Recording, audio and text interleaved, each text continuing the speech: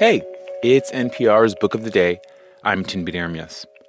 Let's face it, there's no shortage of books that explore the Trump presidency from the inside out and all the ways it changed American politics. And a new book by journalists Michael Isikoff and Daniel Kleidman fits that bill, but it's also so much more. It's called Find Me the Votes, and it's a deeply reported account of former President Trump's efforts to overturn the 2020 election. And it's tightly focused on the state of Georgia. In it, Isikoff and Kleidman document just how expansive Trump's efforts were to stay in power by applying a pressure campaign to overturn Georgia's election results. Through their reporting, we meet a cast of characters who stemmed the anti-democratic impulses of the former president and those trying to hold him to account, including Fani Willis, the Fulton County District Attorney who's prosecuting the former president, and who herself has become a headline in recent weeks. Isikoff and Kleidman spoke about the book with All Things Considered host Mary Louise Kelly. This message comes from NPR sponsor LiveRight, publishers of Left for Dead, Shipwreck, Treachery, and Survival at the Edge of the World by Eric J. Dolan. The true story of 5 castaways abandoned on the Falkland Islands during the War of 1812. Available wherever books are sold. This message comes from NPR sponsor REI Co-op. REI has gear, clothing, classes, and advice for camping and glamping, biking and hiking, axing and snacksing. Visit your local REI Co-op or rei.com for the 1,000,001 ways to opt outside. When writers decide to take on a book project about someone in the news, about developments still unfolding, they take on a risk that by the time their book gets through edits and onto our bookstore shelves, it may have been overtaken by events. Exhibit A is the new book, Find Me the Votes. It is about Donald Trump's efforts to overturn the 2020 election and about the Georgia prosecutor who decided to indict him over those efforts. That prosecutor is Fulton County District Attorney Fani Willis, and her personal life is currently making as many headlines as the case she's bringing. Find Me the Votes is by journalists Michael Isikoff and Daniel Kleidman.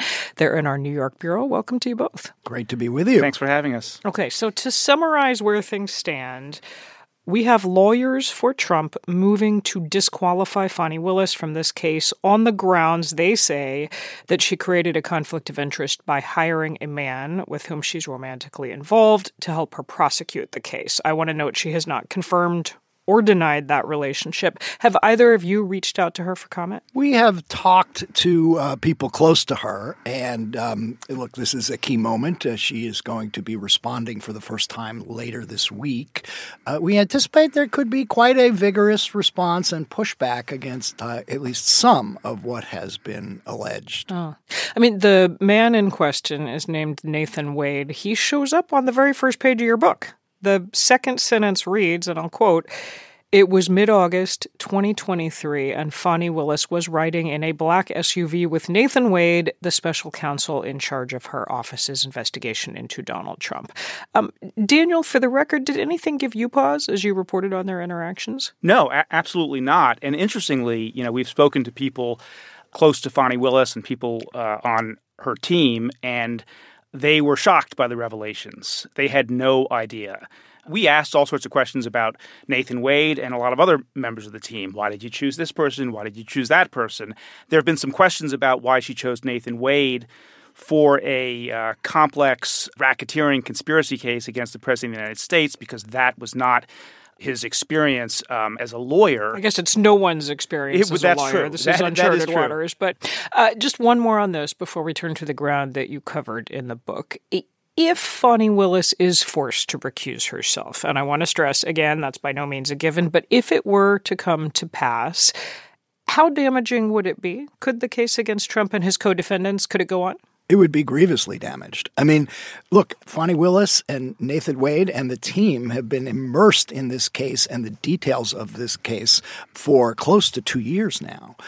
If a whole new team had to come in and start from scratch, not being familiar with what the witness testimony and what the evidence is, it would set back this case many, many months, if not more than that, and certainly beyond the November election. But one of the things we do report in the book is that Fani Willis had trouble finding anybody to take this job because of the threats that were so permeating in Georgia with anybody who touched it. She reached out to a former governor of Georgia, Roy Barnes, who turned her down, saying, and this is quoted in our book, hypothetically speaking, do you want to have a bodyguard follow you around for the rest of your life? In fact, the night of the indictment, the Fulton County District Attorney's Office had picked up a possible assassination threat on a MAGA website. The best time to shoot her is when she's leaving the building. And that led to this extraordinary scene after her midnight indictment. She goes back to her office. She gets out of her black business suit and pearls, puts on sweatpants and a T-shirt and a baseball cap, and a body double wearing a Kevlar vest, a bulletproof vest, puts on the business suit or something resembling the business suit that Fani Willis was wearing, and then drives out as a decoy while Fani Willis is smuggled out of the office through a back door.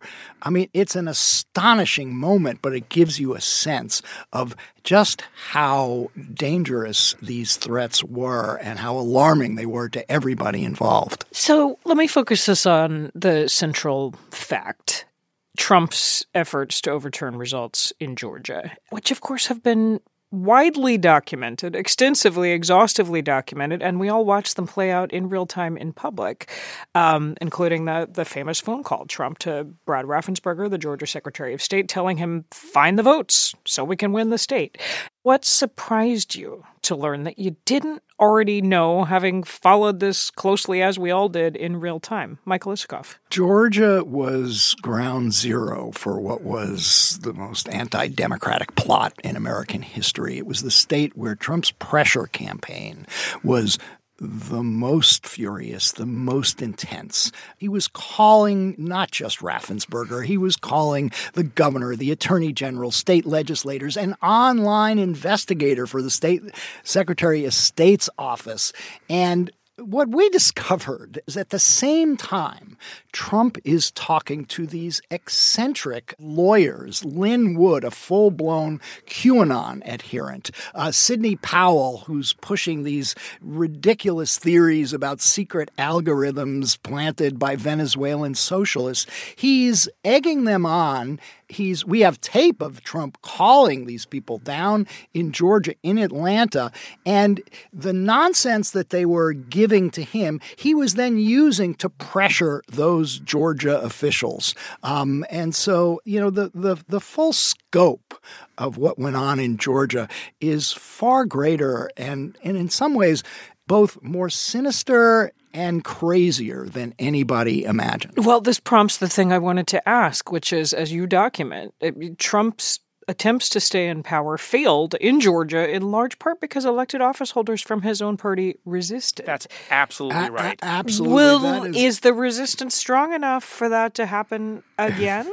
Well, that is a good question, but it is worth noting, as we do in the book, that there was like an iron wall of resistance among the senior Republican office holders in Georgia. From the governor down. From Brian the Kemp. governor down. And there are unheralded heroes to this story as well. Mary Louise, can I make a kind of a larger point that I think goes to your question? Sure. We've always been asking ourselves, why haven't more people stood up to Donald Trump the way this iron wall in Georgia did? And the reality is that over and over again, members of his own party and others don't stand up to him.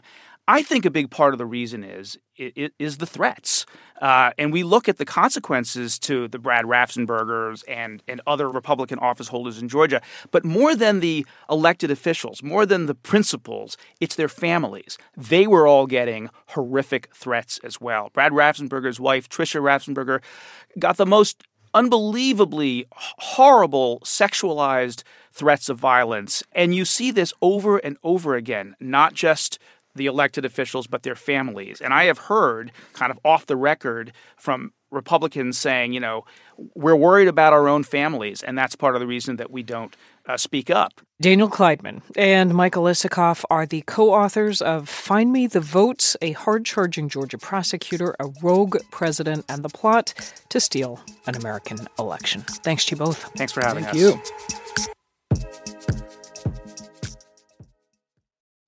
This message comes from The New Yorker. What makes a short story work? Explore the minds of writers like Ottessa Moshfegh and George Saunders on the New Yorker Fiction Podcast to find out. Listen to the New Yorker Fiction Podcast wherever you get your podcasts.